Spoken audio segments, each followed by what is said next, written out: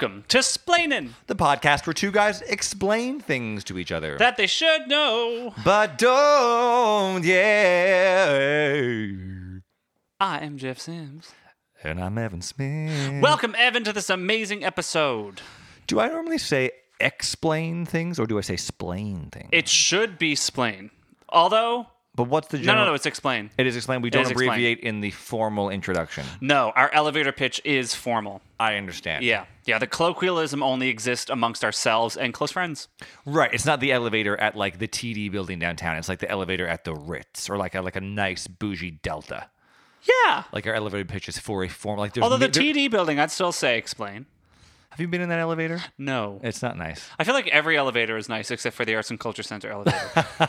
That thing is rickety. It's just a freight elevator. So you can actually put in a sofa, Yep. lie down for the 45 seconds it takes you to get upstairs. Honest to God. But that's the kind of elevator where colloquialism lives. Man, I'm having a hard time. Doing what? Talking. Speaking? Oh, okay. Like normal. Right. Yeah. As per usual. As per usual. So we had a fantastic week last week. We had Pete in. Talk Scientology, which, by the way, I do need to let you know, I'm $800 in. I've had my first audit. Are you a Thetan yet? Or you got some Thetans? I got some Thetans to do. Yeah. That was one thing I was confused about. Were you? Was like, the Thetan thing was like, sometimes you are, like when you get rid of your Thetans, Yeah. you become a something Thetan.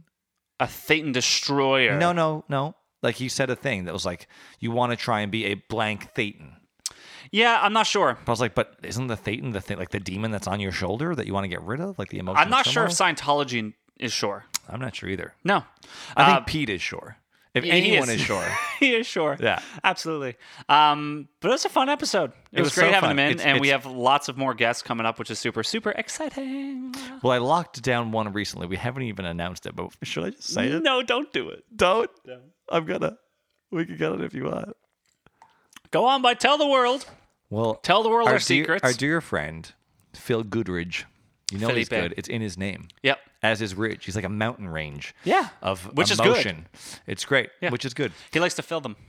Whoa. I said boom, boom, boom. That should be our new bleep sound. Rather than actually bleeping. What a great idea. We just take a still clip of me going, and that goes in. And that goes in. Dude, an idea.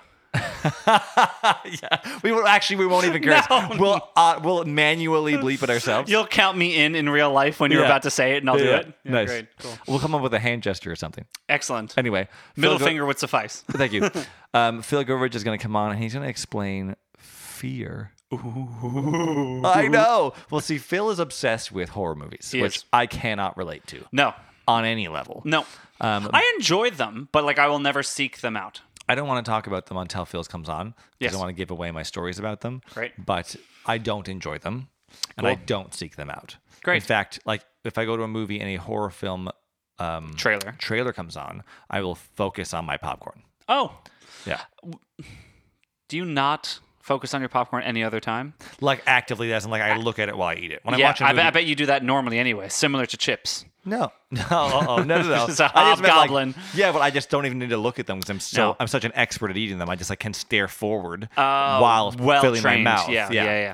I feel like with popcorn, it's such an exponential growth to the rate in which you eat them. Like you start with one, then you have two, then you have four in your hand. Before you know it, your hand full, then you're scooping it with your arm. Right, The and you're popcorn just bag is putting it upside down. inside your mouth, but like half of it's not even making And it the in. bag is there under your chin, just collecting Yeah. the residual popcorn. right. It's Yeah. falling to the floor. Oh, yeah. Yeah. It's 0 to 100 real quick. Literally like 100 pieces. Yeah. Yeah. At once. Yeah. In a handful. Indeed. I have some corrections from last week. Do you? I do indeed. Do you? I don't. Oh, too bad. I guess you weren't. You're correcting Pete or like things that Just we all said? of the above. Okay. All the above. So we talked about tannins in wine and whether or not they were good or bad. Oh, tannins. Tannins. T-A-N-N-I-N-S. That one N at the end. Tannins. Yeah, one N at the end. Yeah. And we said whether they're good or bad. Like, do we get rid of the tannins or do we keep the Well, tannins? yes. Was it you who said that tannins are the things in the bottom of the wine, which are technically sediment, right? No. You didn't say that, or I that's didn't not what say it is? that. Right. Okay. Yeah. I thought it was just a chemical in it that gets released when you like irrigate the bottle. Okay. It could be, I'm not sure. But essentially, tannins are a matter of personal taste. Okay. That tasting the difference between tannins in wine and acidity. It's different for every palate, but generally tannins taste bitter, and it gives your mouth a dry feeling. And after drinking wine that's very tannic, you may still feel a residual bitterness throughout your mouth. But what is a tannin? I think it's just a chemical in the wine. Oh, okay. I guess. Added in or occurs naturally in fermentation? I think it occurs naturally in fermentation. Cool. I guess I didn't really go that much into detail. I just couldn't decide whether or not it was good or bad. So I just Right. let you know it's a matter of taste. Well, very good. Yeah. It's a preference thing. Indeed.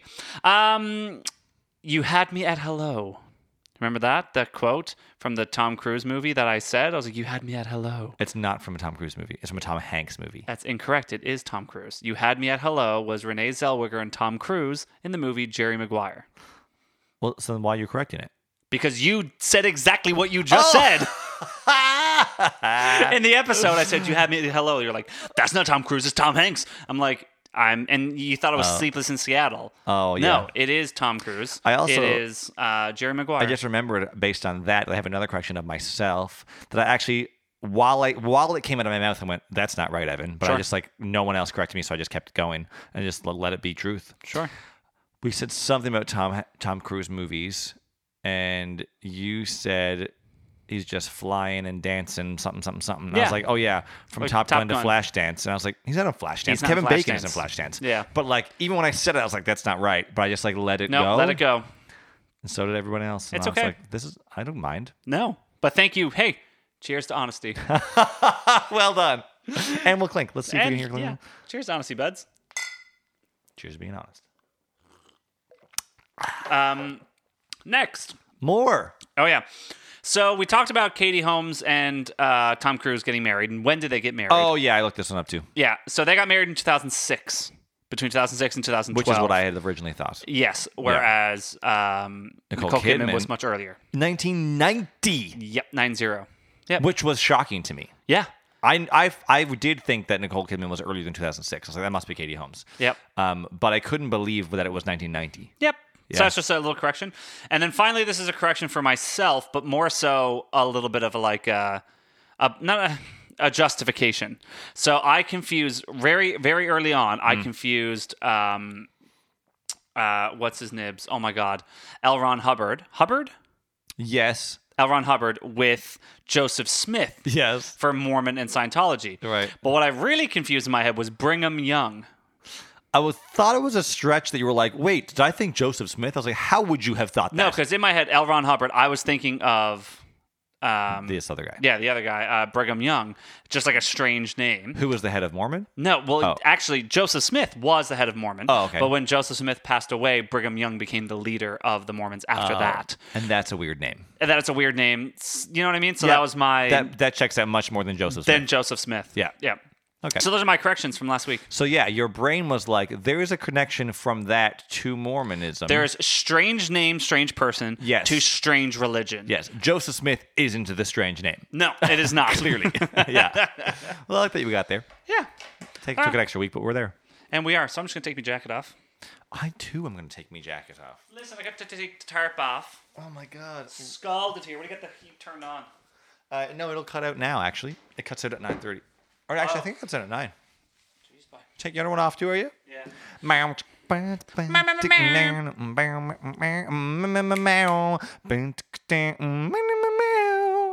Oh, you incorporated it into your song? Yeah. I'm not against it. Me either. Nope. All right. So, shall we dive into an amazing episode? Always, let's dive. What do you think? Let's do a. There are different types of dives. Can we do like a one where you spin in the air and then dive? There's a swan dive. There's What's a swan dive? you just dive like a swan. Well, what's the one where you do a somersault? I think it's called a somersault dive. Let's do a somersault dive. Deal. I want you to jump, spin me around in the air, so it's like, what's happening, and then hit the water. Deal. Okay, great. Okay, cool. All right. So, are you ready for a big explain? This one is on volcanoes. Just like that. When we had our last episode on Mount Vesuvius, there was a lot of unanswered questions and a lot of really deep-rooted things about volcanoes that we kind of just passed by. I couldn't go into them. No, There was too because we much just wanted to going talk on about with the mummified people. event. Yeah, exactly. So we're going to talk a little bit about it today. Was that episode 1 of the season? Season 2. Episode 2. Oh. Yep. So when we see things that are categorized as natural disasters, Yep. like hurricanes, tornadoes, earthquakes, and volcanoes, they are things that today we just simply accept. They've just been a part of our lives in the vernacular, and to the point where they just seem as mundane and as normal as two best friends starting a podcast.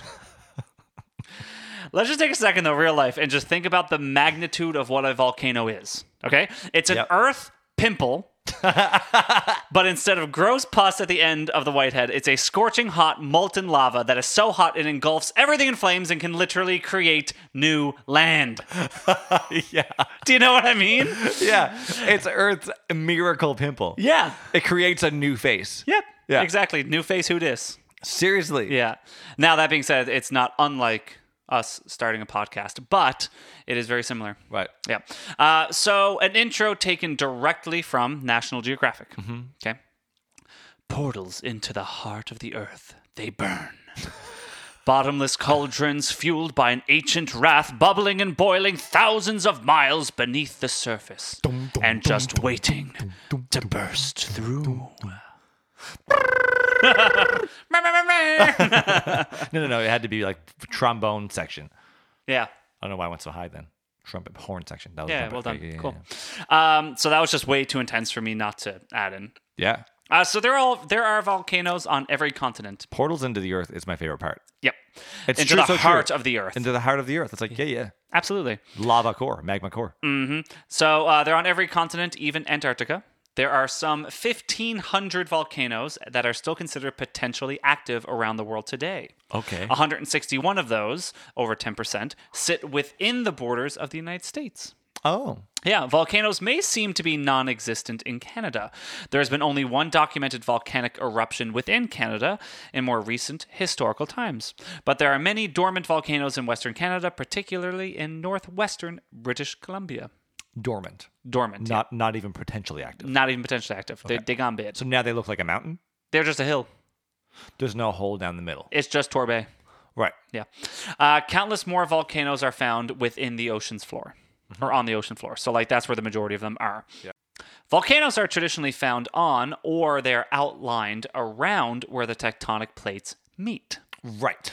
The most heavily concentrated area of volcanoes is around the Pacific Ocean. Evan, do you know what it is called? Do you know what it's called? The heavily concentrated area of volcanoes around the Pacific Ocean. It has a name. Do you want a clue? Yeah. There's a famous song named after it. A famous song named after it. Give me another hint. I fell into the Ring of Fire? burning ring of fire. Oh. Yeah. That's around Hawaii and stuff? Well, it's around the Pacific, so I'll explain kind of where it's to. So the Ring of Fire, also known as the Pacific Ring of Fire, the Rim of Fire, the Girdle of Fire, or the Circum-Pacific Belt, Okay. is a region around much of the rim of the Pacific Ocean where many volcanic eruptions and earthquakes occur.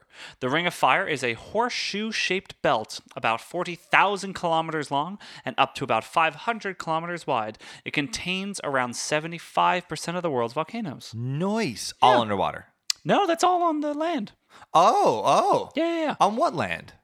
On the Pacific Rim. Like, there's this big horseshoe that goes up around all of, like, Indonesia, all of the, Oh. God, like all the Malaysian areas. My geo is brutal. But my geo is brutal. Leave California. The next bed of land you meet is the Pacific Rim. Sure. I don't know. I don't have that answer. I'm sorry. So there are many different types of volcanoes. They're named primarily on the size and shape of the mountain itself. Okay. There is the stratovolcano. They often appear as tall, steep mountains. They're the stereotypical looking volcano. Like the steep, tall mountain that you kind of see in the background of all the dinosaur pictures that we talked about before. Which doesn't exist. No. Yeah. They are also known as a composite volcanoes because they are created from multiple structures during different kinds of eruptions.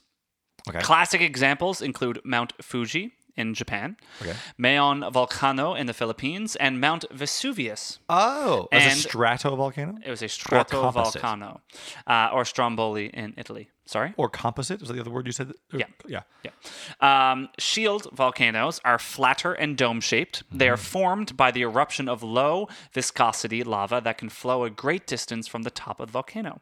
So more like Star Wars Episode 3. Like the lava is just flowing everywhere. Yeah, but it's like it's like the actual, when you look at the volcano, it's a lot smaller and rounder in the base. It's not like a peaked mountain. Yes. But I think with the tall peak mountains, the lava that rarely gets to the bottom of the mountain. Whereas the low ones, it goes everywhere. Like in Star Wars, where the lava is everywhere. True. Well, that's just a planet. Yeah, you're not wrong. Yeah. So they generally do not explode catastrophically, but are characterized by relatively gentle eruptions. Okay. Okay. They're the nicest of all volcanoes. Yeah, they're like, oh, that's sweet. Yeah. Look at that one. I'm really hot biased, but I won't get in your way. No, I'm just going to ooze out here now. You got lots of time to run. The calderas, Okay. which are large depressions in the group and mid-ocean ridges, which are underwater chains of volcanic mountains. Now, the calderas is interesting because they end up being the formation of the supervolcanoes, because they're massive, like almost look like craters. Right. Because once they go inwards, not upwards? Exactly. Okay. But well, they go up and then down in a little bit, right? Oh, okay. And they're like that because once upon a time they may have been a little bit higher, but the explosion was so intense and Blew the the energy sides was off it. blew the sides off, blew the top off, Yeah. and then kind of caved into itself. And when the magma chamber, when that is all empty, like when all the pus is gone out of Whitehead, it kind of caves into itself a little bit. I normally like it when you use an analogy to explain something to me. This is not one I'm a fan of. No? No. Well, I liked it at first. The more you say the word pus, the less I like it. Well, I don't think anybody particularly enjoys that. No. So other forms of volcanoes come often from the formation of previous ones, or as a consequence of a previous eruption. Okay. Okay, they could be cinder cones, cryptodomes, lava domes, fissure vents, submarine volcanoes, and even mud volcanoes. Sure. I wish I could have made that up, but there are mud volcanoes. And guess what? They're exactly as they are described. They're big mud piles, and they just spew out lava. They still spew lava? Yeah. Oh. Yeah. They spew out mud. Mud. They're just kids in a hole of chossing mud. Mud.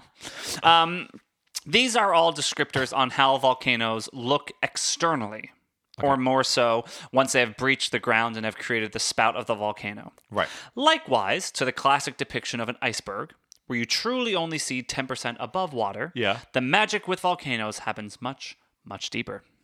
So no matter the shape and size, all volcanoes emit gas and molten rock. The amount and magnitude obviously differs. Yep. It begins deep underground in the Earth's core. This area can burn as hot as the surface of the sun. Seriously? Yeah, which, by the way, our core is as hot as the surface of the sun.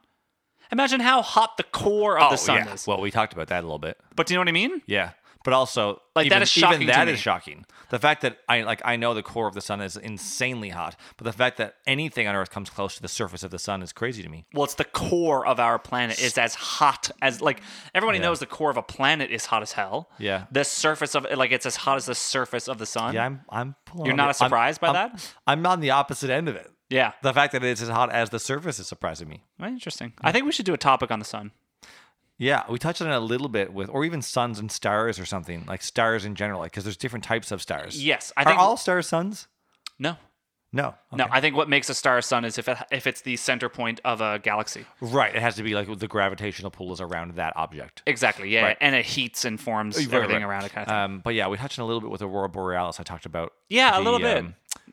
I can't remember now. It was like something to do with the basically magma exploding from the surface of the sun. Yeah. That would then cause those rays to go through the atmosphere. Super cool. Yep. Yep. So the core of our planet transfers its heat to the surrounding rock mantle. So the mantle is the next layer of the Earth. Oh, right. Okay. Like it's rock. It's made of rock mantle. okay, Yeah. In doing so, the heat melts some of the rock. This molten rock, or magma, is lighter than the surrounding solid rock layer around it. So it then rises through the mantle. Right. Okay. There is a delicate balance. And then it just kind of gets wedged up between the Earth's rock At some layer. point it gets stuck. The crust Yes, Right. it gets stuck between the rest of the mantle Can't and the squeeze crust. his way through. No. So there is a delicate balance between three geological factors that cause the eruption. Okay. Okay. There is the lithostatic pressure, which is the weight of the Earth's crust pushing down on the magma. Right. Okay. The magma then pushes back up Right. against it, which creates the second factor. It's called the magmastatic pressure. Okay. Okay. Then the battle between these two forces strains the third factor, which is the strength of the rock within the Earth's crust. Right. Make sense? It's just a power battle between the Earth's crust, Right. the magma, and how long it can hold on. Which is why volcanoes form at the same places, because it's the weaker points of the Earth's crust where volcanoes, well, the magma will break through. Sometimes, but it could also be not necessarily weaker areas, but depending on, like, if you had a lot of tectonic activity, Right. and the Earth's crust have shifted, but what happens is it actually pulls land masses apart, Yeah. and allows the magma to seep through, Right. right? Not in terms of get to the Earth's crust or the surface, Right. but like underneath, some of the mantle will disform and allow it to come through, Right. right? So usually the rock is strong enough and heavy enough to keep the magma in place. But when this equilibrium is thrown off, the consequences can be explosive. One of the most common causes of an eruption would be an increase in magmastatic pressure. Right. Okay, so the magma contains various elements and compounds, many of which are dissolved in the molten rock. At high enough concentrations, compounds like water or sulfur will no longer dissolve and instead form high pressure gas bubbles. Right. Because if water can't dissolve, it just steams the hell out of it. And you go, Right. so before these bubbles pop, they act like CO2 in a shaken can of bottle pop. Right. Yeah. If you drop a, what was it that you drop in a Pepsi bottle? Mentos. Mentos, the fresh Yeah. maker. Yeah. Yeah. So there are two known natural causes for these bubbles to form. Okay. Sometimes new magma from deeper underground brings additional gassy compounds to the mix. Hail. Okay. Bubbles can also form when magma begins to cool. So Okay. sometimes there's Right. like a body of water, Yeah. and it can seep down into the mantle, into the core, and cool down the magma, which is why you see a lot of the volcanoes formation around ocean beds and Pacific water. Right. Because they can seep in through underneath the landmass Right. where the ocean meets the sand. It blows my mind. We talked about this at the weekend with, we went to Tiffany's grandparents for the weekend for May 24, and her grandfather is just like literally a genius. Like he's just a brilliant human. It was a marine biologist. And he was telling me about how when they first built the house where we were staying, there was no like septic or anything running out there or running water. So they dug down just with the shovel Yeah. to get to the water. I'm like, right, there's always water running underneath the earth for the most part. Like no matter I where guess you like the blood of the earth. yeah, like if you dig deep enough, you will always find water. And some places it'll be 100 feet, and some places it'll be 10. But no matter where you are, if you start digging, at some point you'll hit water. Interesting. Always. I didn't know that. So he was like, "Yeah, we dug. I think it was like 10 feet or something before we hit the water." And I was like, "He's like, that's what we used for a while." He's like, if we had a lot of people over the summer now, this is when they first built it. With a lot of people for the summer, we'd have to say, "Okay, you can't shower today because the water's dried up," and that's like it was their cabin, it Yeah. was their house, Yeah. But yeah, like they just like dug their own, not even well. You couldn't even call it a well. No. That's crazy. Oh yeah, that's just what they did. Man, oh man. So yeah, sorry. In its molten state, okay, magma is a mixture of dissolved gases and melted minerals. As the molten rock hardens because of the water, some of these minerals solidify into crystals. Okay. This process, however, does not involve many of the dissolved gases, resulting in a high concentration of the compounds that will form explosive bubbles. Okay. A shift in magma static pressure is not the only way an eruption can happen. Sometimes the weight of the rock above can become dangerously low. So landslides can remove massive amounts of rock from the top of a magma chamber. This is called unloading. Long period erosion or melting glaciers can also cause unloading. Right. Or like Weight Watchers, like the rocks like really lost some pounds quickly. Yes. Like They- keto diet or something. Yeah, okay, gotcha. absolutely. Right. Yeah. Geologists are actually fearing that glacial melting due to global warming could potentially cause more volcanic activity. Interesting. Because the glaciers will keep things in check. Well, when the glaciers melt away, underneath could be volcanoes for all we know. Right. Right? Just ready to pop. Finally, Ready to pop. dirty pop. Finally, an eruption can occur when the rock layer is no longer strong enough to hold back the magma below. This can be caused by a hydrothermal alteration, which is the constant wear and tear of the layering of rock above the magma due to the pressure and the acidic gases. Right? Another form of this, and more popular result, comes from the movement of the tectonic plates. Right? Nothing is really ready to go, but the tectonic plates move. It just makes room for it to come up. Giddy up. They're like, here we go. Up we go. Train's leaving. Moving on up. So eventually then the magma then escapes through the vents in the Earth's crust, causing the volcanic eruption. And then, like I said, depending on the shape of the spout of the mountain will dictate kind of how the lava comes out and how the gases go, right? But, okay, here's my next question. How did the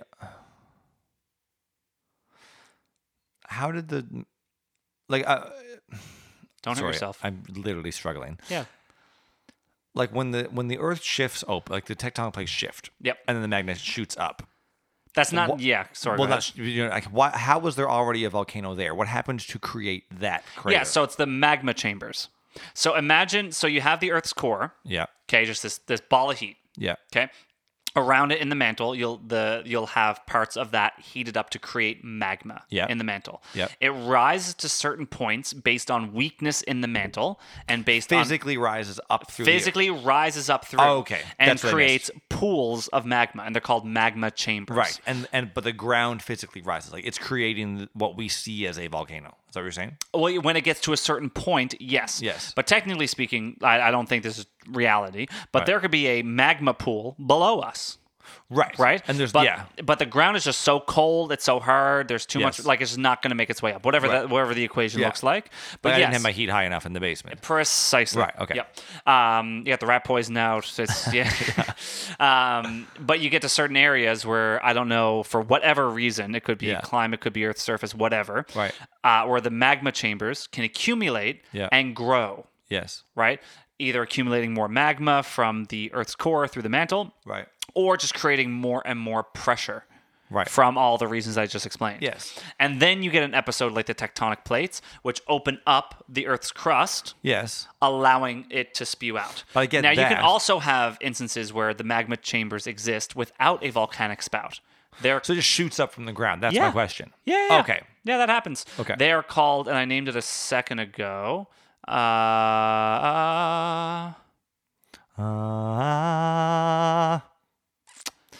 Yeah, that was my question. They're called fissure vents.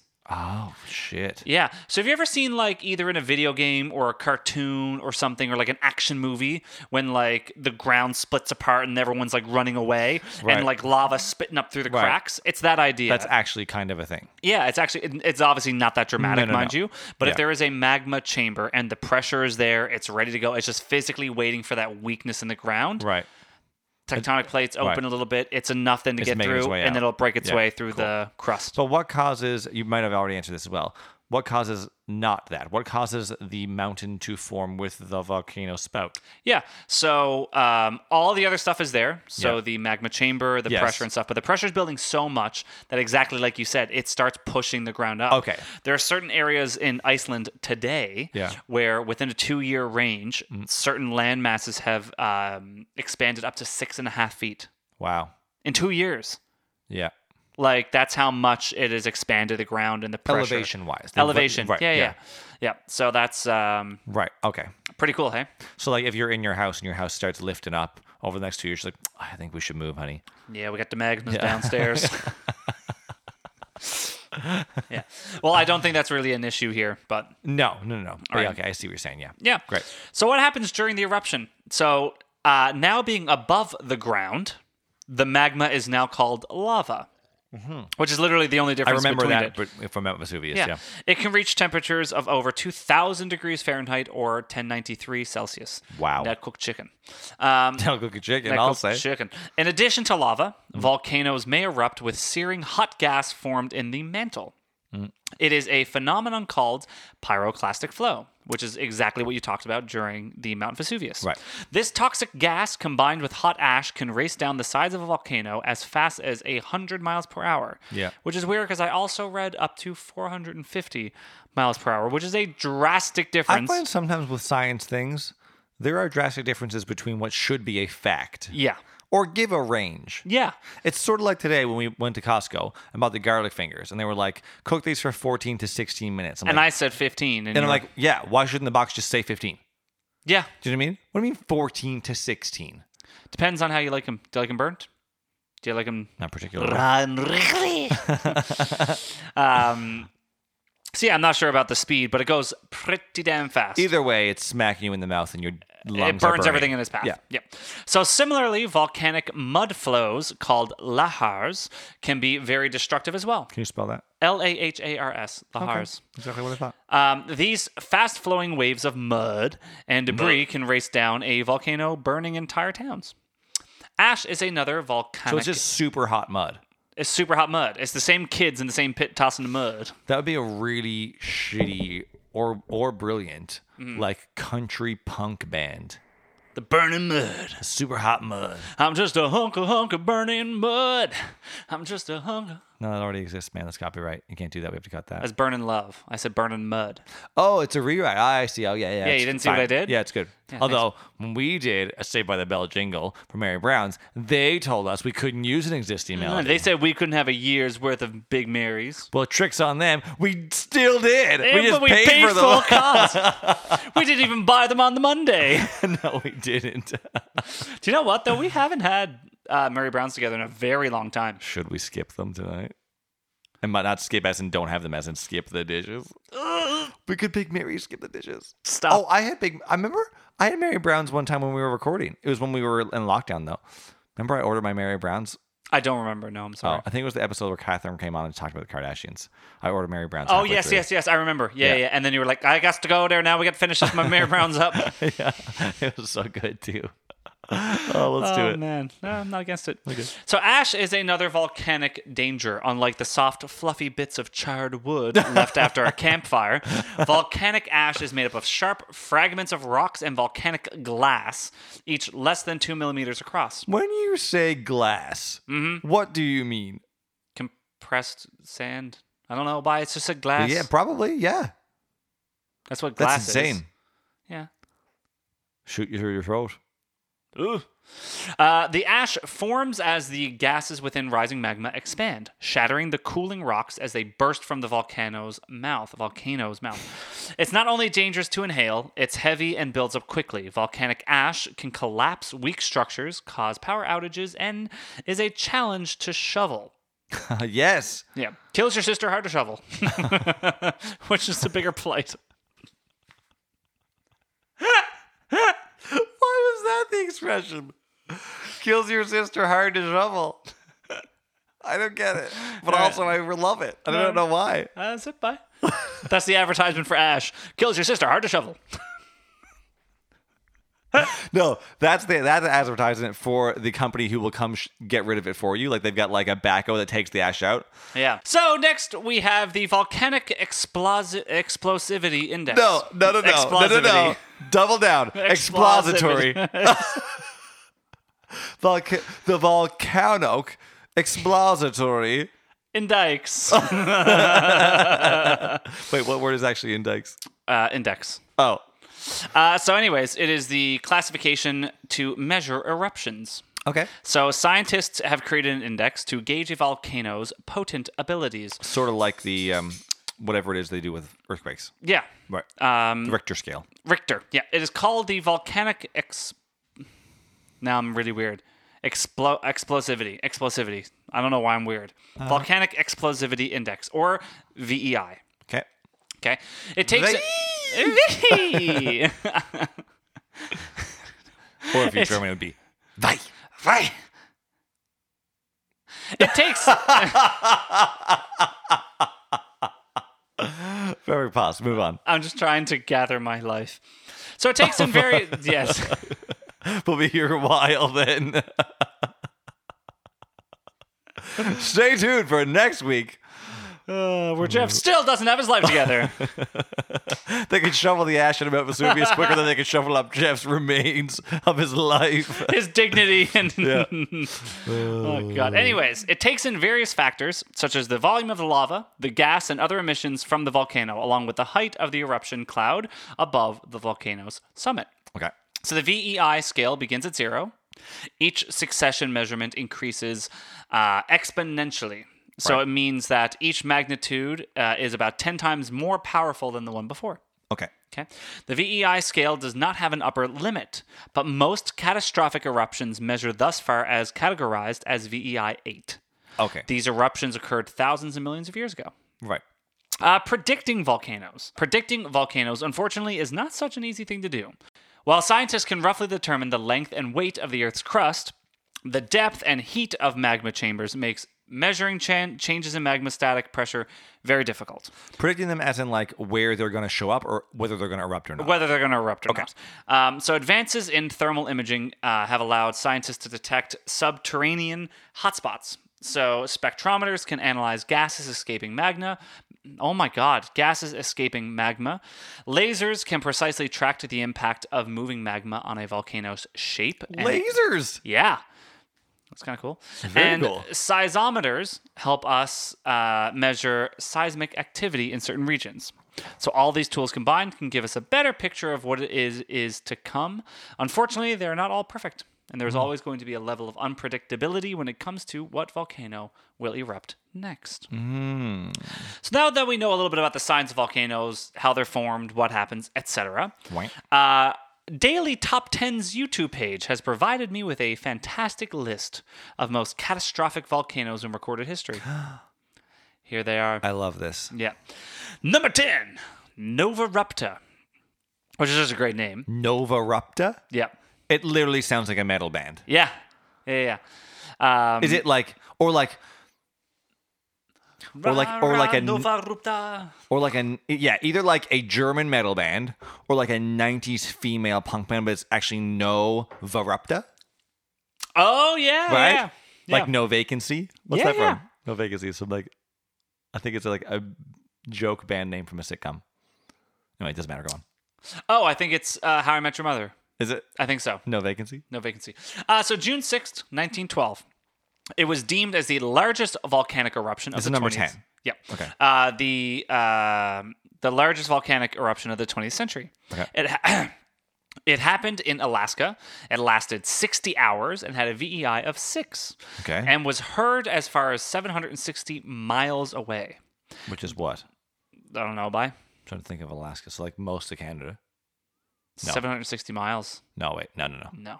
Alberta couldn't even hear that. No, by the ash completely covered the nearby town of Kodiak. It was as high as 1 feet, causing many small buildings in the area to collapse in its weight. Oh, I thought the volcano was as high as 1 feet. I was like, wait. That's not very high. It completely blocked out the sun and made it difficult to breathe. The ash cloud traveled as far as Africa.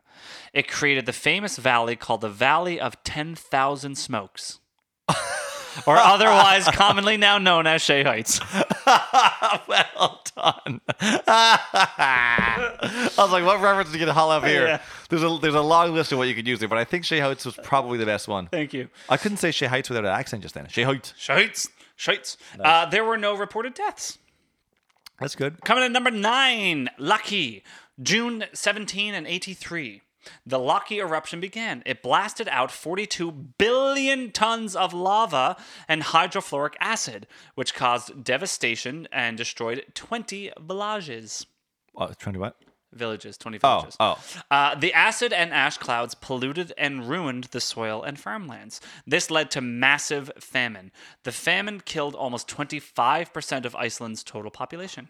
Yoicks. The 120 million tons of sulfuric dioxide that was released into the atmosphere had consequences worldwide, as it caused the Earth's temperature to actually decrease. This decrease in global temperature caused a lot of crops to fail to grow in Europe. Some people even say that this famine may have been a contributing factor to the start of the French Revolution. Wow. Mm-hmm. Which was like 100 years later. No, it was around the same time. Oh. Yeah. Number 8. Okay. Mount Vesuvius. Oh. Which, if you want to know about that hellhole, go listen to Season 2, Episode 2, named In the Bay of the Purple Nibbles. Classic. Real good. Real good stuff, bud. Yeah. Number 7, Krakatoa. April 26th, 1883. It had a VEI of 6. The stratovolcano, located on the Indo-Australian plate, erupted with such power it was heard thousands and thousands of miles away. Wow. It was called the loudest sound ever heard by man. It emitted 20 million tons of sulfur into the air. This caused a volcanic winter. This dropped the world's temperature by 1.2 degrees for a total of 5 years. The global temperature. Yep. It completely decimated the island of Sabasi, leaving no survivors. It also caused a huge tsunami, which also killed upwards of 36,000 people. Wow. Yeah. This is only number 8? That was 7. Shit, son. Number 6, Santa Maria. October 25th, 1902. In Guatemala, the Santa Maria erupted with such force it tore the southwestern part of the volcano apart. It literally was like ripped it off. The side of it. Yeah. Leaving a crater which was 1 kilometer wide and 300 meters deep. Wow. It produced 1.3 cubic miles of diacide pyroclastic debris. Okay. It had been inactive for almost 500 years, but spewed out 5.5 cubic miles of lava. The debris covered 273,000 square kilometers. Large rocks were also burst from the volcano and traveled as far as 14 kilometers, destroying houses and farms. It is considered to be one of the biggest eruptions in 300 years. It killed over 6,000 people, and its ashes traveled as far as San Francisco. Holy shit. Number 5, Yellowstone supervolcano. In Yellowstone National Park? Yellowstone National Park. I was afraid you weren't going to know that. 640. Park by my house? Yellowstone, the swing real high. The volcano erupts real big. 640,000 years ago, Yellowstone erupted with a VEI of 8. It released 240 cubic miles of rock, dust, and ash. The ash covered the whole sky over the United States, which led to widespread loss of vegetation and animal life in the entire region. Ash that fell from this eruption caused the ocean to cool by 3 degrees. This led to a volcanic winter that also cooled the atmosphere. This volcano is still active today and is said to have enough magma to fill the Grand Canyon 11 times. Holy shit. When this volcano erupts again, it will have the same power to manipulate the atmosphere and the environment enough that it could trigger an extinction event. But they don't know when it's going to erupt. Well, who's to say? Oh, shit. Number 4, Mount Thera, also known as the Santorini eruption. It took place in 1646 BC, before COVID, as is said to be the largest volcanic eruption ever witnessed by man. It erupted with the force of 40 atomic bombs and completely buried the village of Akrotiri. It completely buried it in ash. Scientists don't know for sure, but they estimate around 40,000 person death toll just within the first few hours. Wow. Yeah. Number 3, Mount Pinatubo. Yeah. It was the second largest eruption in the 20th century and happened in the Philippines. It erupted with a VEI of 6, creating... What year was it? 91. Oh, what? 1991? 1991. It erupted with a VEI of 6, creating a lava dome that was 200 meters wide and 40 meters tall. 60,000 people left their homes to evacuate and find safety. Evacuation alerts were sent out on June 7th, 1991. Only 847 people died. Thank God. They knew it was going to erupt. They were like, guys, go. Yeah. Well, there's warning signs. Yeah. Yeah. Like you can see Frodo and Sam halfway up the mountain. Yes. You know, all the Nazgul are flying above. Sauron's mad. You can see it coming. Is Sean, what's his name who plays Sam? Sean something. Yep. He's like a big poker guy now. A big what? Poker guy. That doesn't surprise me. When I was at Jack Astor's just to do my research, Yeah. poker was on in the background, and he was like, the show was called like Sean something, and he was the only celebrity there that I recognized. I think it was just like poker Wow. players and him, and he was winning. Yeah, those shows always confuse me because it's like a celebrity, he's the only celebrity, and he's winning, and the show's named after him. There's Well, Hanky actually, Panky. I wasn't sure the show was actually named after him, but maybe it was just like Why can't I remember? Sean Bean is the actor who... Sean Astin. Ashton. sure. I'm not Sean sure. Ashton. Okay. Aston. I don't know. I was gonna say Sean Penn, but that's not him. No, there's Sean Penn, then there's Sean Bean, Right. who is Boromir and the King of the North. Oh yeah, Eddard who's Sean Penn? Stark. He's the actor who had a fake... Dawn of the Dead? Not Dawn of the Dead. He's in the comedy ones where like there's a zombie one that's really funny, but also gets real dark in the end. I'm Isn't not that sure. Sean Penn? No. He's a famous actor. No, Sean Penn is like older, really famous actor. Yeah, he's not like super old. He's probably like 40 or 50. He's in one of the movies he plays. I'm just going to show you a picture of him. Yep. I Am Sam is Sean Penn. Yes. Right? Yes. There we go. There you go. Well done. Yeah. Oh, God. Why'd you have to say that? Oh, I know. Jesus, man. More like I am sad. Yeah, I am crying my eyes out here with a bucket of Terry's. Anyways, number 2, Mount Tambora. The biggest eruption in human history began April 10th, 1815, in the Indonesian island of Sumbawa. With a VEI of 7, over 100,000 people were killed, and the volcano released a 400-ton cloud of gas that blocked out the sun. It created mass loss of vegetation and created what is now known as the year without summer. Wow. The cooling caused the worst famine in the 19th century within the Northern Hemisphere. Shit, son. Number 1! Do it. The Deccan traps, or the Deccan traps. Deccan. Deccan. Okay. Deccan? I don't know. Anyways, at the end of the Cretaceous period, when dinosaurs still roamed the Earth, the Deccan Plateau volcano began a series of eruptions. A series. Starting around 66 million years ago, the volcano at the Western Ghats spewed enough lava to cover an unbelievable 1.5 million kilometers.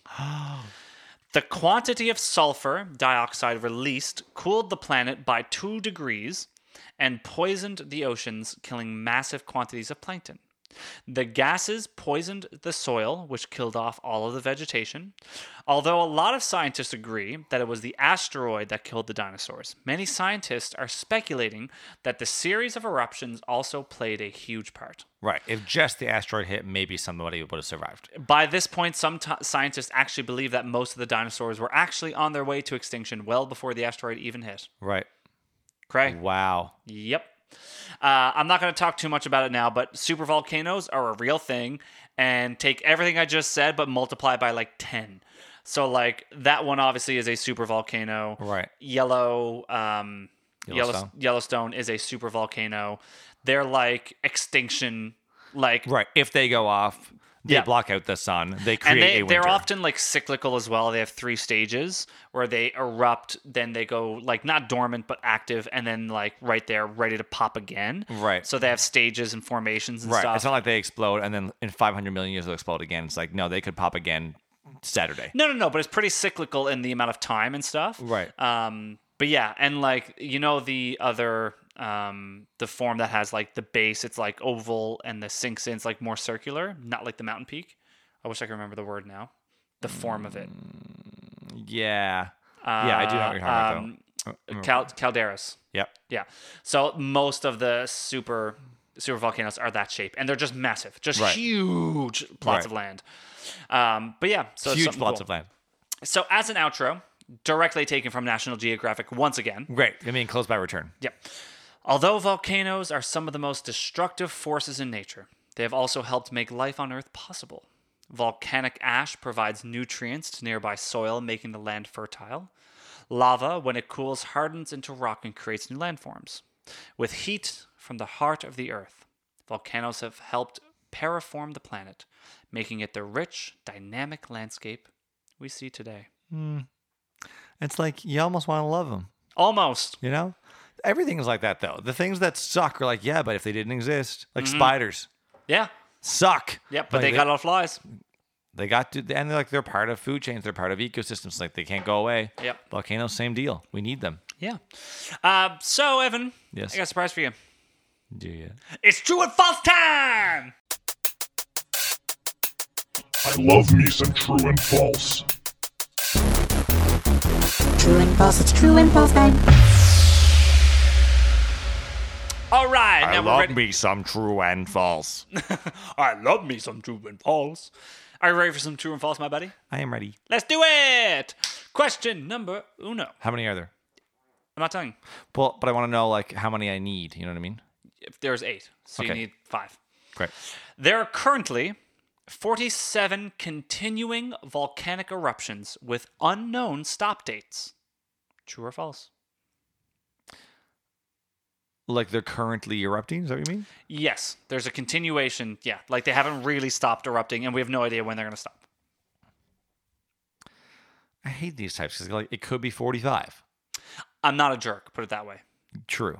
It is true, correct. Okay. So an eruption marked as continuing does Yeah. not always mean that the activity is continuous or happening today, Right. but that there have been at least some intermittent eruptive events at that volcano without a break of at least 3 months since it started. Right.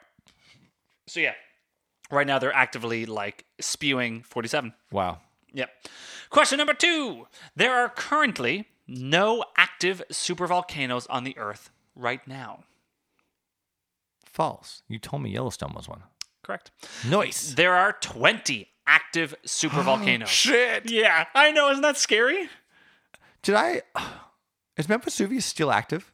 Yep. Yeah, I thought that. It's not a super volcano though. No. No. So there's 3 types of volcanoes. Right. Like in terms of that, there's dormant, Yep. active, and then erupting. Right. So dormant, which means nobody's home. Yeah. It's an empty Yeah. mountain. Yeah. Active, which means there is a magma chamber. Right. Just God knows if the conditions will ever be met again. Right. But where the it will possibility erupt. exists. Yeah, exactly. Yeah. And I mean, time eventually will probably make it erupt. Yeah. But what is the magnitude of that? Who's to say? Right. And then obviously erupting.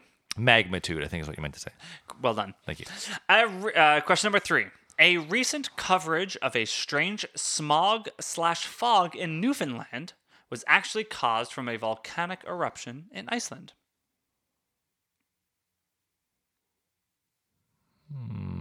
It's true and false. It's true and false time. Oh, that's tricky. Because I feel like I would have heard about it, but also maybe not. And also strange fog. There's no strange fog in Newfoundland. I'm going to say false.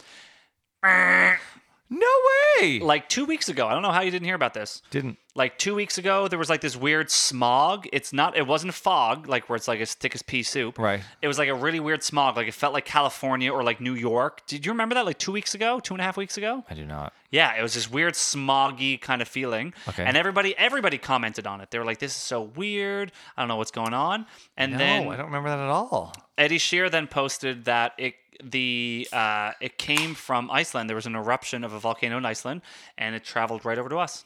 Wow. Yeah. Okay. So we all just breathed in poison. Right. Number 4. The above said volcanic eruption was the one I just talked about. In Iceland. In Iceland, yep. Yeah. The above one was the only new volcanic eruption in 2021.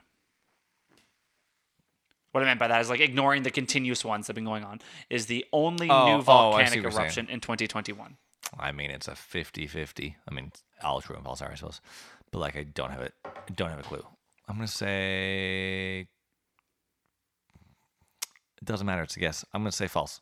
Correct! Yay! There have been 7 new eruptions in 2021, making it a total of 53 volcanoes, including the ones that haven't stopped. Right. Yeah. Nice. Question number 5. There are roughly 20 volcanoes erupting on any given day. False. Is true. Oh, shit, son. Ugh. So you're what, 3 and 2? Yeah. Yep. Yep.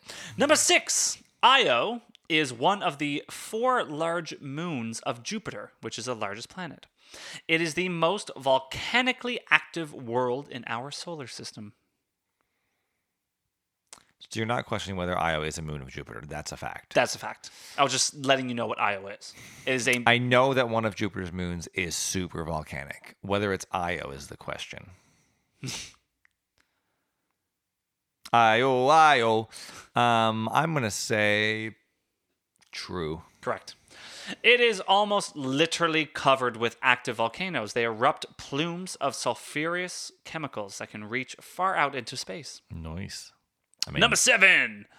Like Mercury, our moon was once volcanically active, but no longer is. so there's a two-part to this. Is it that, could it be that the moon was once volcanic, but Mercury never was? I'm not that big of a jerk. So, like, if Mercury was, our moon was, or neither of them were, or Mercury was regardless, and our moon was or wasn't. There's a lot of elements to this question. Okay, our moon was once volcanically active, but Okay. no longer. Mercury definitely was. I'm not saying that. I'm just evading it from the question because you're getting tripped up. Well, no, but it doesn't matter. If Mercury was, great. The question is, was our moon ever volcanic? Well, the statement is, like Mercury, our moon was once volcanically active, but no longer is. Oh, Which I means, see. Right. according to this question, You have to. Yeah, okay, I see. Right. I don't think it was. False. Oh shit! True. Last one, my dude. What am I? I need this one, right? You're 4. I'm 4. Shit. All right. The Earth is not due for another supervolcanic eruption for at least another 500,000 years. I think it's false, and I think it's scarily closer than that. Is that your answer? Yeah. Ding, ding, ding, ding, ding. Correct. Yellowstone has experienced 3 supervolcanic eruptions in its ancient past. 2.1 million years ago, 1.3 million years ago, and 640,000 years ago. Disturbingly, We're overdue. this cycle of approximately 600 to 700,000 years suggests another eruption could be brewing. Oh shit! I knew that was the case. Now, it's still between 10 and 50,000 years from now. It's still Yes, thousands and yes. thousands of years Being from now. off means being off by 10 million years. Yes. But still. 10,000, yeah. Yeah. Yeah. Crazy, hey? Crazy. Yeah. So there are volcanoes, bud. Great. Great stuff. Did you Well learn- done. Did you learn anything? So many things. Interesting. Cool. Quality job. Well, as always, friends, we hope you enjoy your break.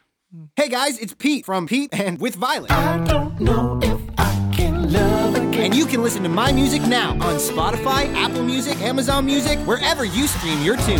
That boy, he is so Follow PD MacD on Instagram to stay up to date with all our news, like my upcoming Lullaby album or With Violet's new summer bop. That's Pete, cause I don't bring stuff. or With Violet, Why can't I give you what you're asking for?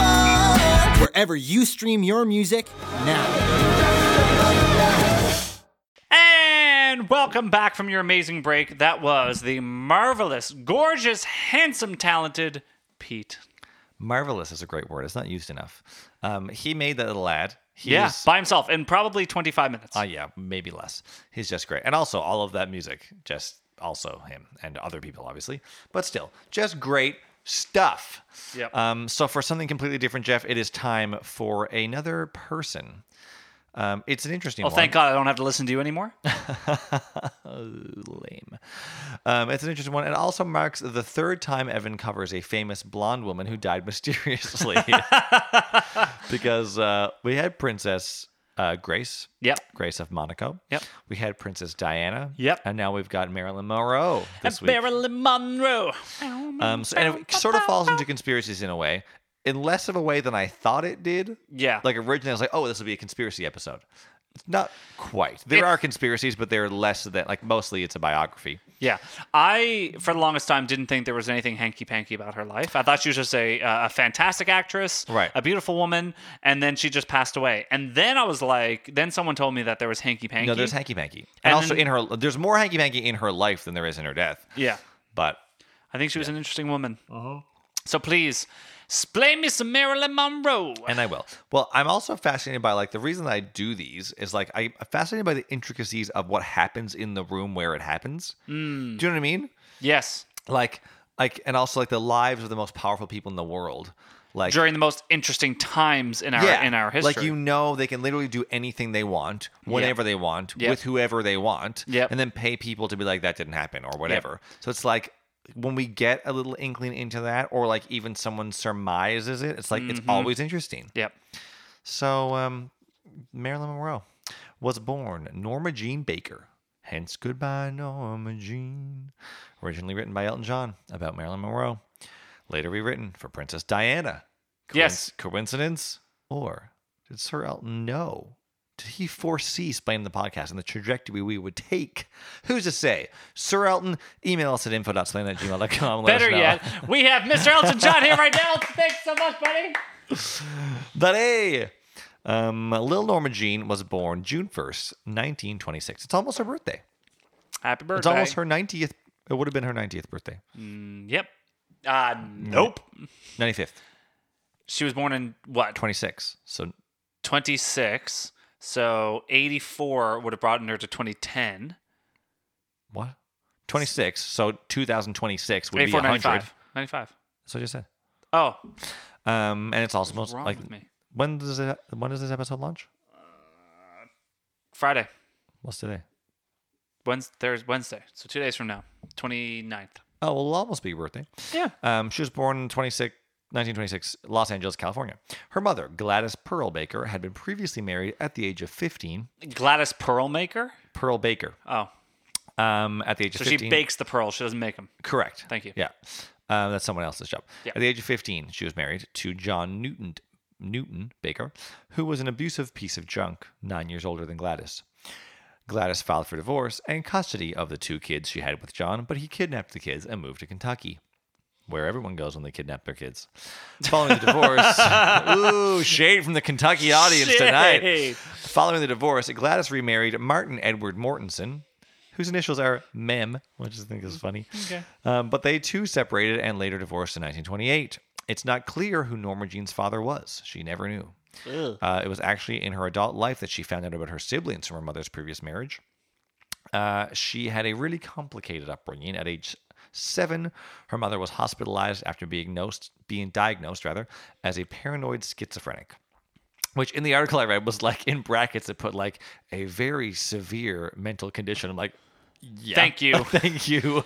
Yeah. I'm not reading this in Biography.com. 1926. Yeah, exactly. Yeah. Which meant that Norma Jean was sent into the foster program. And without going into much detail about being in the foster program in the early 30s, we know what that looks like, you know?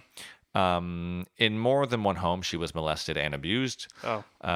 When she was 16, she was living with Grace and Doc Goddard. Grace was a friend of her mother's, but Doc was abusive. When the Goddards had to move out of state for work, Norma Jean was to be placed in an orphanage once again because they weren't allowed to take her across state lines because technically she wasn't their kid. Norma Jean was going to be placed in an orphanage once again and was not interested in going to an orphanage at the age of 16. She's like, not doing that again. No. Can I ask a question? Super unrelated, and I don't mean to interrupt you. Yep. But I'm going to. You as a father Yep. of 2 children, Yep. you have to travel. You've traveled with your kids. You've traveled with at least one of them out of the country. Correct. Have you ever had to prove that is your kid? Like, do you Yes. have to bring birth certificates? If you don't have a passport, yeah. If they don't have a passport, or if you don't have a passport? Well, an adult needs a passport to get out of the country. True.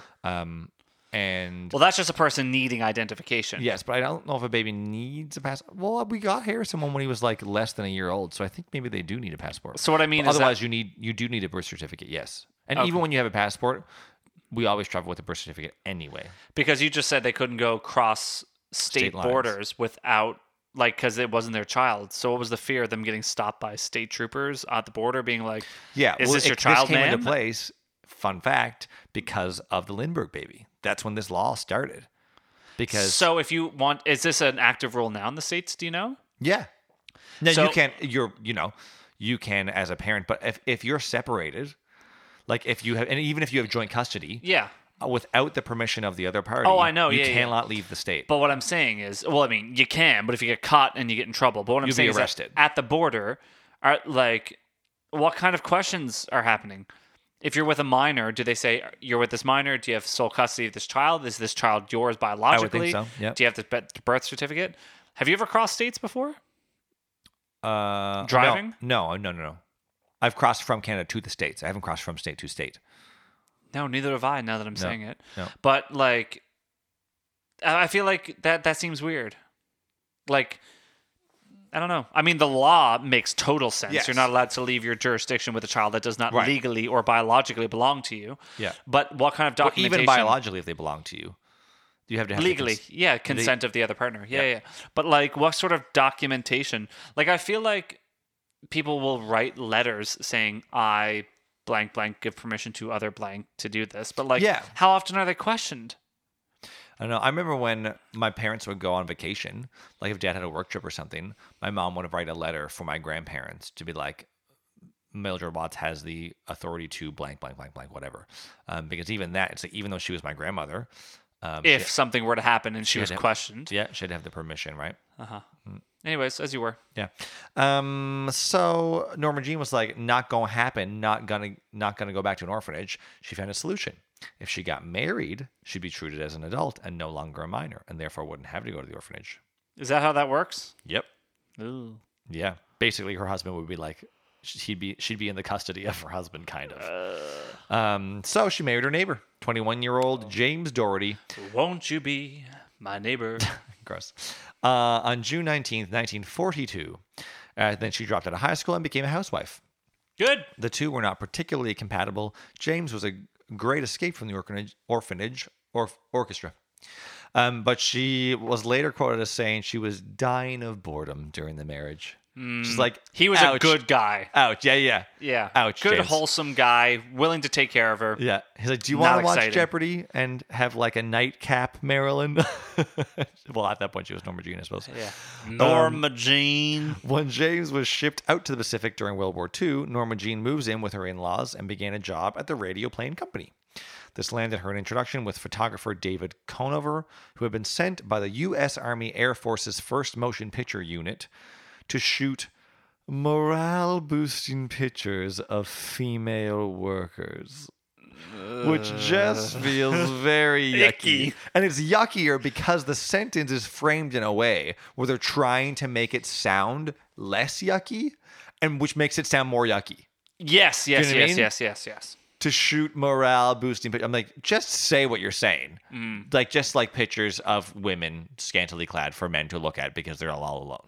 Like, don't try and cover that up for what it's not. Oh, there's so much schmuck. So much schmuck. Oh, God. No matter what way you spin it, it's gross. Anyway, the agency deemed her more of a pinup model than high fashion, and she appeared in mostly advertisements and men's magazines.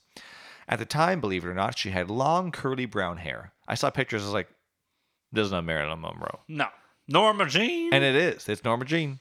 She dyed it blonde and straightened it to make herself more employable. She quickly became one of the most ambitious and hardworking models in the agency, having appeared on 33 magazine covers within the first year. Wow. That's a lot. The agency then worked to get her into acting. In June of 1946, she signed her first contract with 20th Century Fox. Although the head executive wasn't ecstatic about her screen test, he gave her the standard 6-month contract so that she couldn't be signed by rival studio RKO Pictures, which they just like, yeah, okay, we'll hire you for 6 months. We'll throw you in the back room to like lift some stuff. And like, anyway, so her agent suggested she develop a stage name, and he put forth Marilyn because Norma Jean reminded him of Broadway star Marilyn Miller. And Monroe was Norma Jean's mother's maiden name.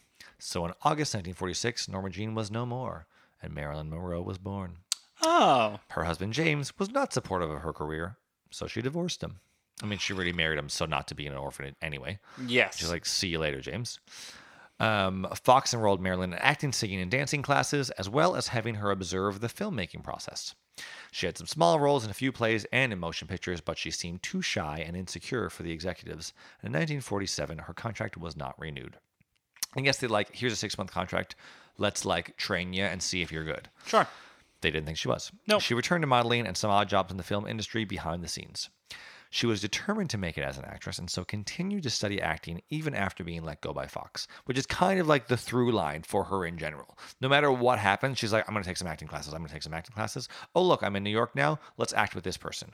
She's constantly working. Good. Which is like, it's awesome. Yeah, heck yeah. She began to network, frequently visiting the offices of film producers, and befriended many influential males of the film industry. She became romantically involved with Fox executive Joseph M.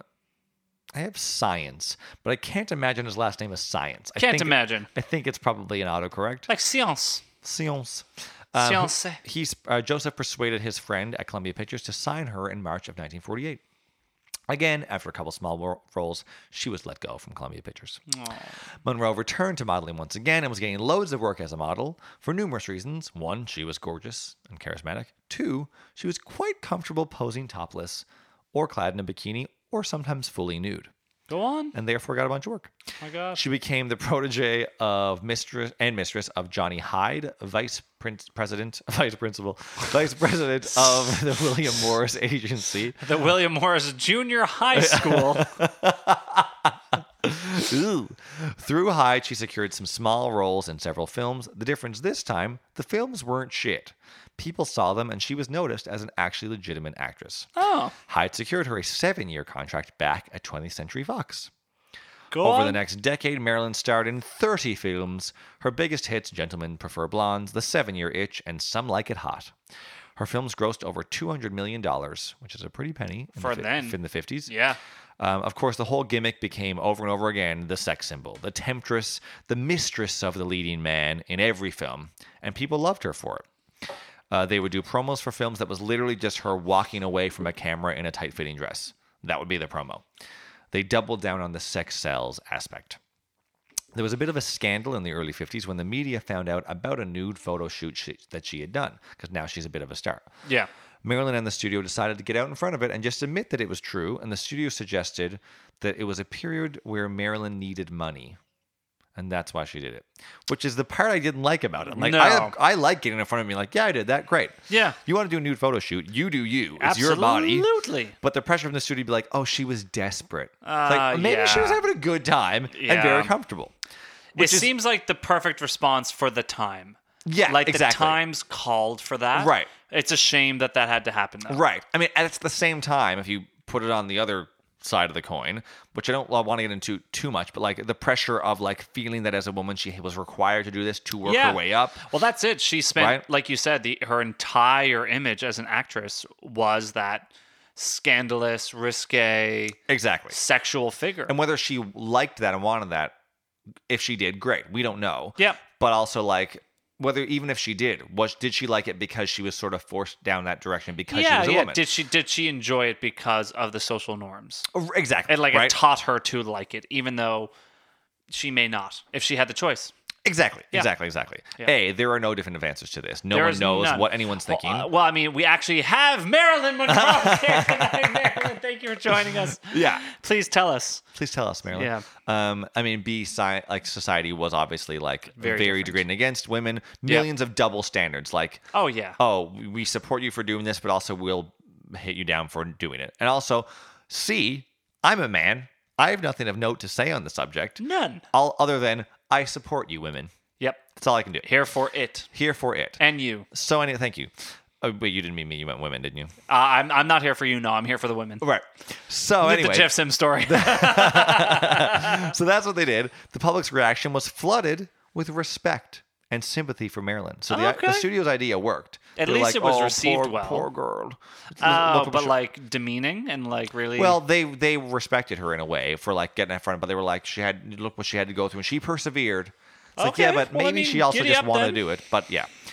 1953 and 1954, Monroe was listed in the annual Top 10 Money-Making Stars poll in the United States. Jeez. And although she was locked into a contract in which her salary wasn't increasing, she became Fox's greatest asset, which is why they did those 7-year contracts. Yeah. Right? We know we'll start making more money on you in years 3, 4, 5, 6, 7, and you won't make any more. Yeah. Right? 1953, her persona as a sex symbol was further solidified, I think I meant, when Hugh Hefner featured her on the cover and as centerfold in the first ever issue of Playboy. You stop. She was the first cover. Yep. The That cover is image was a huge. photograph taken of her at the Miss America pageant parade, while the centerfold featured one of her 1949 nude photographs from that scandal. She did not consent to the publication. They got a hold of the pictures and published them. Oh no. Yeah. So back then, did she have publication rights? Like, did all that kind of exist back then? I don't know. I didn't see anything about her like suing them, but she didn't consent to it. I mean, maybe she wasn't that upset. Maybe she's like, it's more publicity, whatever. I don't know. But she wasn't like, here's the pictures I would like you to use. Marilyn attempted to break away from her persona and branch out to different types of roles. The Fox executives didn't want her to do anything else. She was doing exactly what would make them the most money. They're like, we don't want you to do anything else. This is you being the sex symbol is what's making Fox huge right now, right? It's so funny they had her on retainer Yeah. for 7 years. Mm-hmm. Man. Now they made her work a lot. She did a lot of films, but Yeah. always like literally if you read the synopses of the movies, it's like, okay. Like literally low-hanging fruit. Yeah. In 1954, Marilyn married baseball star Joe DiMaggio. Joe DiMaggio. They combined their honeymoon with a business trip when Marilyn flew along to Korea by herself to perform for 60,000 U.S. Marines over a 4-day period. When she returned, she was awarded Photoplay's most popular female star. Aww. And on her return, she settled her contract with Fox, was promised a bonus of $100,000, and was given the starring role in the film adaptation of the Broadway success, The 7-Year Itch. So it's like, by doing that, getting all the publicity and like the entire army being like, this is the best woman we've ever seen. They were like, okay, here you go. So we've all seen the picture of Marilyn Monroe wearing that white dress, standing over the subway. Great, the subway goes, the dress blows up, right? It's billionaire women everywhere. That was the publicity for this film, 7-Year Itch. The publicity stunt put Monroe on international front pages and ended her marriage with DiMaggio, who was infuriated by it. He was upset? Yep, he had always been jealous and controlling from the start, and this was the straw that broke the Joe's back. Ugh. He was physically abusive anyway, so goodbye, Joe. We got to go. See you later. Bye. He comes around later. Is there a man in the 1950s who wasn't abusive? Just saying. I'm not sure. Not very many. Vast majority. However, don't think too poorly of Joe, because he comes around later and he is a little bit of a stand-up guy. Not at this point, but he turns around a little bit.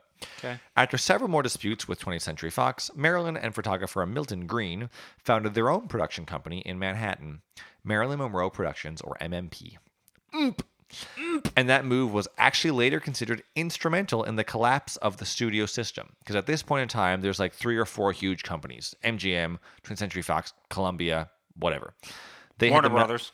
Yeah, they had the monopoly on all of the talent. Yep. And would create contracts to spite another company. Like when they hired Marilyn, they're like, we don't think you're good, but just so somebody else doesn't get you, in case you are, we'll hire you. Right? It was all that. Monroe's company and others like it paved the way for small production companies who were free to pursue films of their own choice and helped with the beginnings of the independent film industry as a whole. Do you have something to say? Sorry? Do you have something to say? No, I just had a weird thought to myself of, why wouldn't I kill for that? An independent film company? Some movie studio being like, you're not that good, kid, but we'll just grab it just so that nobody else does. Just in case. We'll put you on retainer for 7 You'd years. be like, someone wants me. Once in New York, she continued to study acting again. She took classes at the Actors Studio. She's a star by now, meanwhile. Yes. She took classes at the Actors Studio with Lee Strasberg and his wife, Paula. This is when she also began undergoing psychoanalysis, as many of us refer today as just therapy. Her new acting coach, Paula, believed that an actor must confront their emotional traumas and use them in their performances, which is a bit of a bittersweet thing. Good in the sense that her childhood was seriously messed up and she had to work through a lot of things. So I think therapy was probably a good idea. Yes, but also, whether to use that as a tool to further her career. Yeah, and also like opening all those can of worms up made it very difficult to then work and function as a human. Yes. She began dating actor Marlon Brando and playwright Arthur Miller. At the same time. I think so. Cool. And most famously, Arthur Miller was the writer of Death of a Salesman. At the time, Arthur Miller was being investigated for allegations of communism. Marilyn's involvement with him and refusal to listen to people who warned her about Arthur prompted the FBI to open a file on her as well. Good. There is a file on Marilyn Monroe. As for her relationship with 20th Century Fox, in 1955, she finally got the deal she had been fighting for her whole life.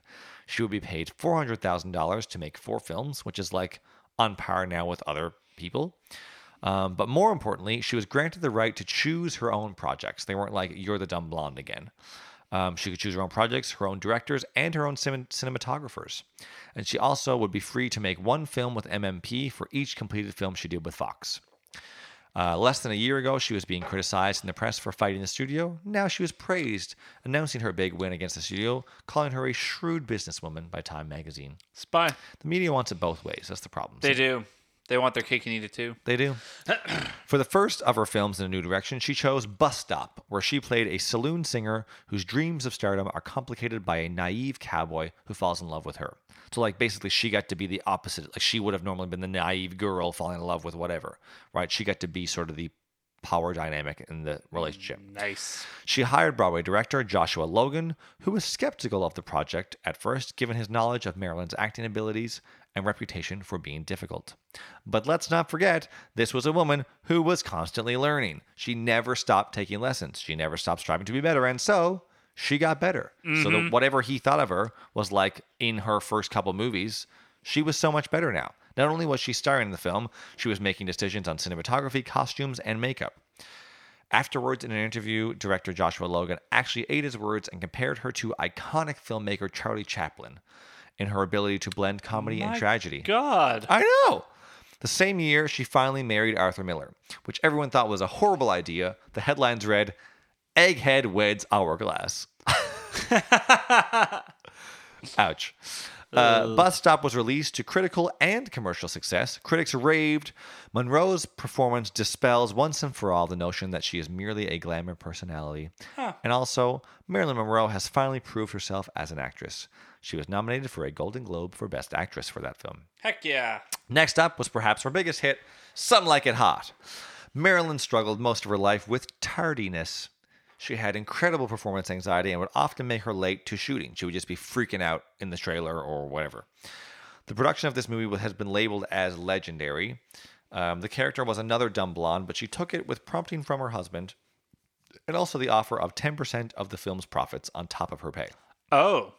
Apparently, she was a perfectionist during the process, demanding dozens of retakes while at the same time not remembering her lines. Great. She and the director constantly feuded on how her character should be played, because she took the dumb blonde role but was like over the dumb blonde thing and just like was like, this character could be better. Yes. In the end, the director stated, anyone can remember lines, but it takes a real artist to come on the set, not know her lines, and yet give the performance that she did. And she won a Golden Globe for Best Actress. By giddy for that. up. Variety called her a comedian with that combination of sex appeal and timing that can't be beat. Some Like It Hot has been voted one of the best films of all time by the BBC and the American Film Institute. Have you seen it? I have not. Would love to watch it, though. I don't watch a lot of like 50s movies, No. but like the few that I've watched are great. I don't think I've seen any 50s movies like at all. Have you seen 12 Angry Men? Not the original, no. Oh, was there a remake? Nope. Oh, you have seen the original then? Nope. I'm thinking of Family Guy. Family Guy makes a parody episode about it. And that's what I'm thinking. No, the original, just the parody from Family Guy. Just the 7-minute reference they make. It's very good. I heard it's very good. Yeah. After the success of Some Like It Hot, Marilyn took a hiatus for a year. Marilyn suffered from endometriosis, which is a problem with the cells of the uterine lining. And it actually caused her to experience 2 miscarriages over the 2 years of her marriage with Arthur Miller. And this seemed to be taking its toll on her mental health. She was prescribed over the years a pharmacy of drugs.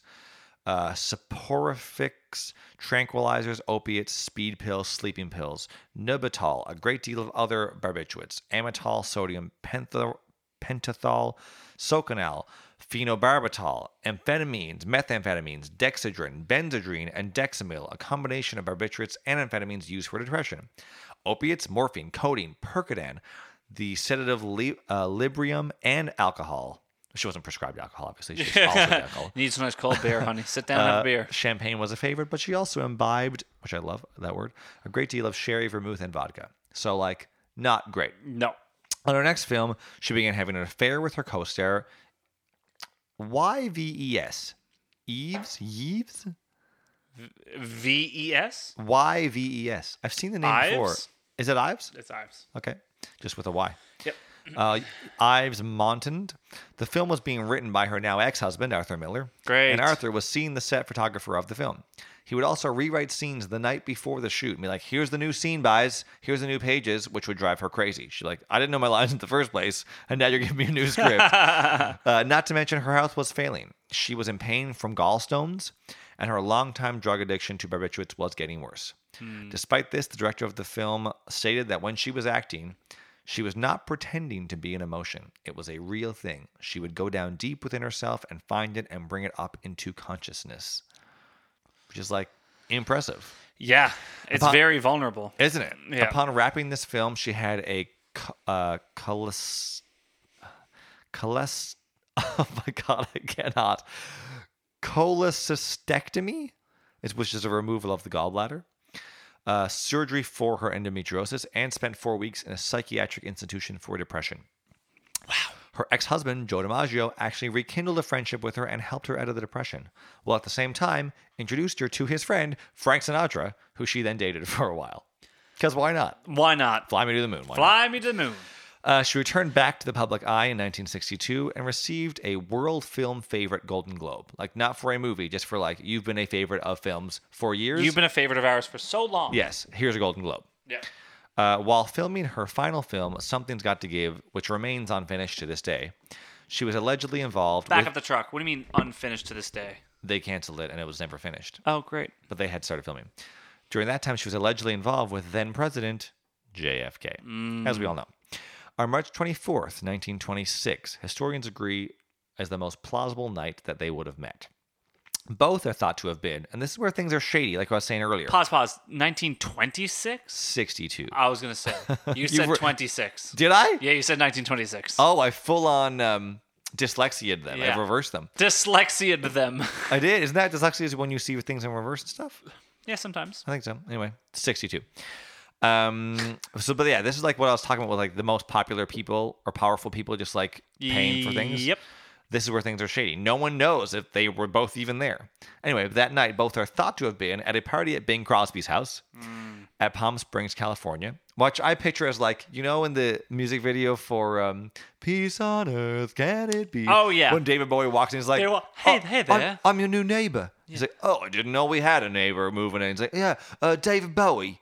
He's like, oh, Do you want to sing a song? It's Bing. Christmas. Yeah. Yeah. Like, I picture that house. I picture that, maybe it is, but I picture that being Bing Crosby's house, Oh, yeah. right? Yeah. It's like they're just hanging out there next to the And that's piano. how Frank Sinatra walks in. Yeah, Or is JFK at this point, JFK. right? Yeah. But Frank's not just definitely there, oh, he's definitely as there. is Bowie. Yeah.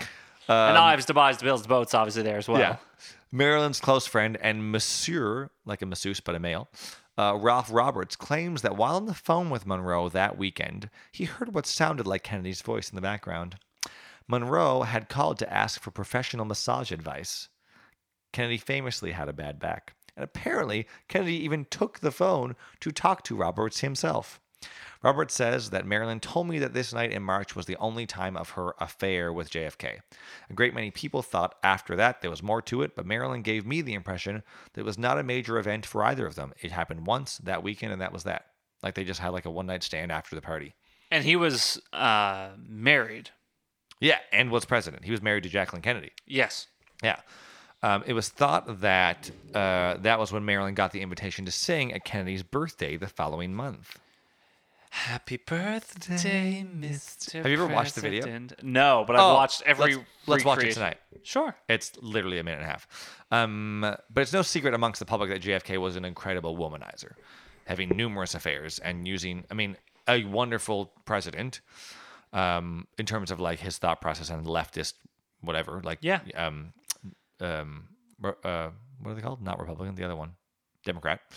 But he would use his charm and influence to seduce women constantly. There's an episode of The Crown where Michael C. Hall plays him. Yes, And he yes, shows yes, up- yes. yeah, he shows up He is at- fantastic. He's so good, but he shows up he's invited to Buckingham Palace, and it's like, he's so slimy. Didn't we have the opportunity to see him do Yes. In the Angry Inch, whatever it's called? Yep, we did. Hedwig? Yep. Or was it Neil Patrick? No. It was Neil Patrick. Yeah, it was Neil Patrick. And but he we did missed do it. Hedwig, right? Yeah, he opened it, actually. right. And we missed Yeah. Neil Patrick Harris, which You're is right. a huge regret of mine. Yeah. Big regret. Yeah, I know. So on May 19th, Marilyn is literally sewn into a special outfit for the occasion. A Jean-Louis designed flesh-colored gown embedded with more than 2,500 rhinestones and tailored to hug her curves. The dress was designed to show off her famous figure, but also it gave the illusion that she was naked, covered in rhinestones. So for 1961, a pretty risque thing, 1962, pretty risque thing to wear while singing to the president. when she comes out, she has like this white fur on. Yeah. And she's like really like hugging it around herself while the person introduces her. And he introduces her as the late Marilyn Monroe because it's a joke on how she's always late for everything. But she literally died like not long after. So it was like this really foreboding sort of thing. Anyway, she's like really hugging this thing. And then when he leaves, she takes it down and he walks away. And the crowd just is like, it's at Madison Square Garden. And everybody's like, because they think she's naked covered in rhinestones. And that's why she was like really hugging this thing to her. But it's just like it's a nude colored dress. Oh my God. So after the performance, JFK joked, "I can retire after having Happy Birthday sung to me in such a sweet, wholesome way." Well done. Thank you. I really feel like I can rock that accent. It's just really mundane and bland. Imagine being his wife, though. Sitting there for his 45th birthday, Marilyn Monroe's like, it's kind of yucky. And I mean, we can all assume his wife knew of the hanky-panky. He was dancing in the shadows. She obviously knew it. Yeah, I think so. Apparently after that, JFK and Marilyn never saw each other again. Her final film was canceled, according to the studio, because she was constantly ill and left to go to this presidential presidential birthday. In actual, that was bleak. This presidential shooting. I mean, this great commercial. Oh yeah, right. Oof. In actual fact, the production was way behind because of constant rewrites, and they used Marilyn as an excuse. Which now brings us to the night of August 4th, 1962. Marilyn Monroe's housekeeper was staying overnight at her home. She woke at 3 a.m. on August 5th and sensed something was wrong. She saw light under Monroe's bedroom door, but didn't get any response from Marilyn when she knocked on the door, and the door was locked. She called Marilyn's psychiatrist, who arrived at the house shortly after, broke into the bedroom through a window, and found Marilyn dead in her bed.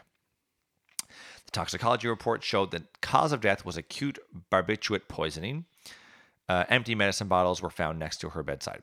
The possibility of her accidentally overdosing was ruled out, given that she had several times the lethal limit in her bloodstream. Apparently, suicide rates in Los Angeles doubled the month after she died. People were like, it's okay to kill ourselves. Well, or also like, I'm sad because she was my idol or whatever.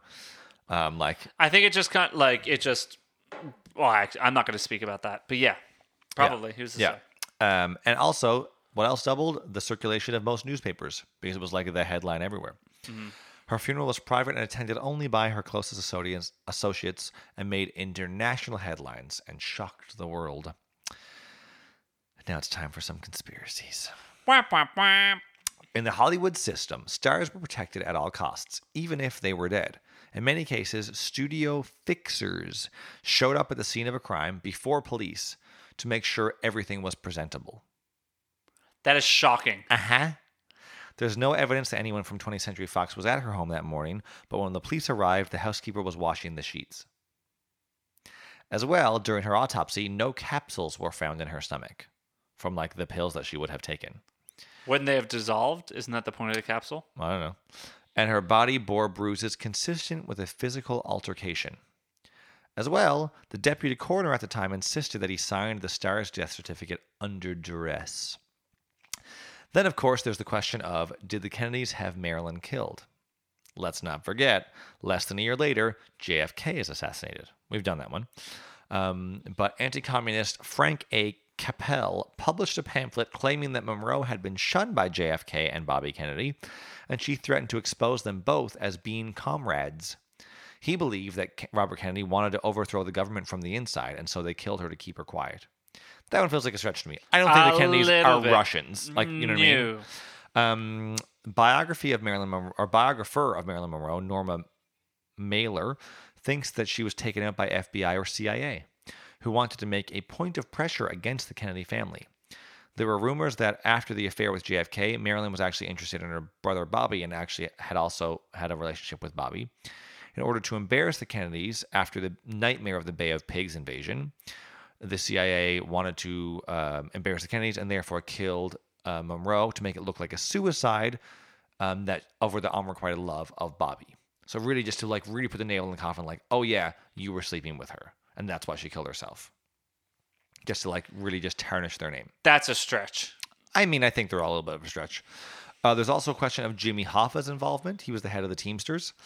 the government was making accusations that Hoffa was using pension funds to make payments to the mob. He fought this not because it wasn't true, but because he believed that the Kennedy family, and Bobby Kennedy was the district attorney general, something like this, at the time. So he was the one actually prosecuting the case against Jimmy Hoffa. Great. But Hoffa believed that the Kennedys made their money in bootlegging. So something that Hoffa went after Marilyn as a way to punish the Kennedys because he thought they were hypocrites.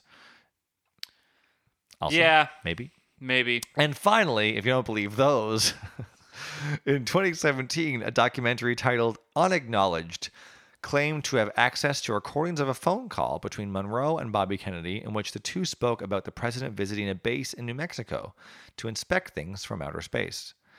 UFOologist Stephen Greer believes that the CIA killed Monroe and pressured the coroner to declare it a suicide in order to keep secrets about Area 51 hidden. Great. That is the one I believe. Yeah. Fact. Mark it on a rock. Marilyn Monroe, according to the Guide to United States Popular Culture, was an icon of American popular culture. Monroe's few rivals in popularity include Elvis Presley and Mickey Mouse. No other star ever inspired such a wide range of emotion. The American Film Institute named her the 6th greatest female screen legend in American film history. The Smithsonian Institution included her on their list of 100 most significant Americans of all time. Wow. Legendary film critic Roger Ebert wrote, Monroe's eccentricity and neuroses on sets became notorious, but studios put up with her long after any other actress would have been blackballed because what they got back on the screen was magical. Academic Sarah Churchwell writes about Marilyn, the biggest myth is that she was dumb. The second is that she was fragile. The third is that she couldn't act. The dumb blonde was a role. She was an actress. Such a good actress that no one believed she was anything but what she portrayed on screen. Which is like, yeah. Seriously. Just so good at her craft. So good at her craft. But also like wasn't at the beginning. Like her first screen test was shit. Yeah. And she's like, I want to be an actress. It's the perfect growth story. She started from an abused small childhood. Parents abandoned her. Went up through foster care. Yeah. Married at 15 to a loser. Yeah, but she's like, I want to be an actress. Oh, I'm not good? Okay. Rather than being like, oh, I'm good. She's like, no. I'll keep working. Yeah. I'll keep working once I'm making $100,000 per film, and I'll still keep working. Yep. It's amazing. There's hope for us both. I mean, we're not hard enough workers, I don't think. That's the problem. Nor, yeah. You're not wrong, buddy. Also, I wouldn't describe myself as a bombshell. Now, you, on the other hand... Well, listen, you haven't seen me in a white dress. Dye that hair platinum blonde. Yeah. There's the world's going to open up for you, bud. Yep. You're not wrong. And that's another exciting episode of Splaining, the podcast. Oh, my Lord. Volcanoes and Marilyn Monroe. Both bombshells.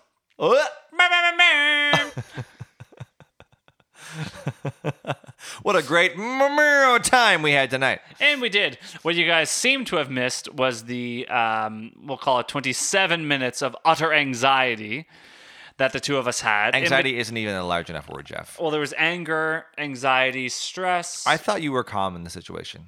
Well, I just sat there and plotted how I was going to kill you. I mean, okay, so here's what happened. We took our break. I wanted to move the ad for Pete over to where like the break was, just in advance. Just prep, be ready. Yep. Somehow the audio for both of our tracks got deleted. And I was like, oh, that's fine, whatever. Edit undo. That's what whenever you screw anything up on GarageBand, edit undo.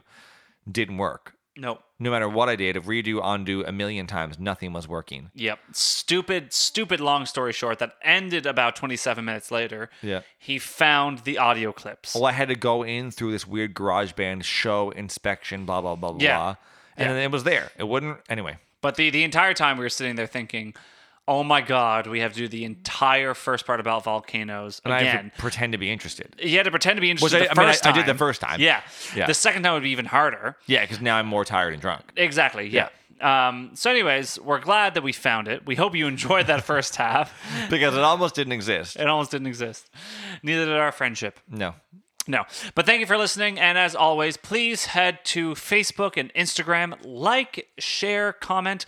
We've started something new called Quick Explain Sundays. Yeah. We love sharing your responses. It's a lot of fun. Benny is constantly entertained by your wrong answers only. So please engage, like, comment, and share on our social media. Please do. As well, if you have a business or something that you are passionate about that you would like us to share for you, we are happy to do so. We've got that little ad section, which apparently causes catastrophes. But we'll take that risk for you, listeners. Mm-hmm.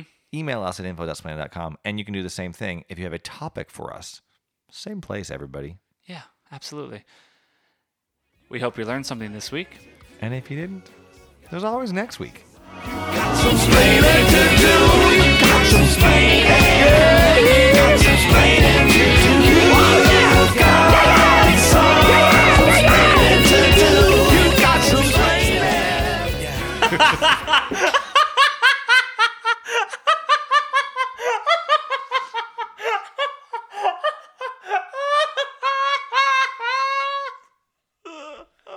I meant it actually really genuinely and then heard it after I said it. Nope. Nope. All right, next.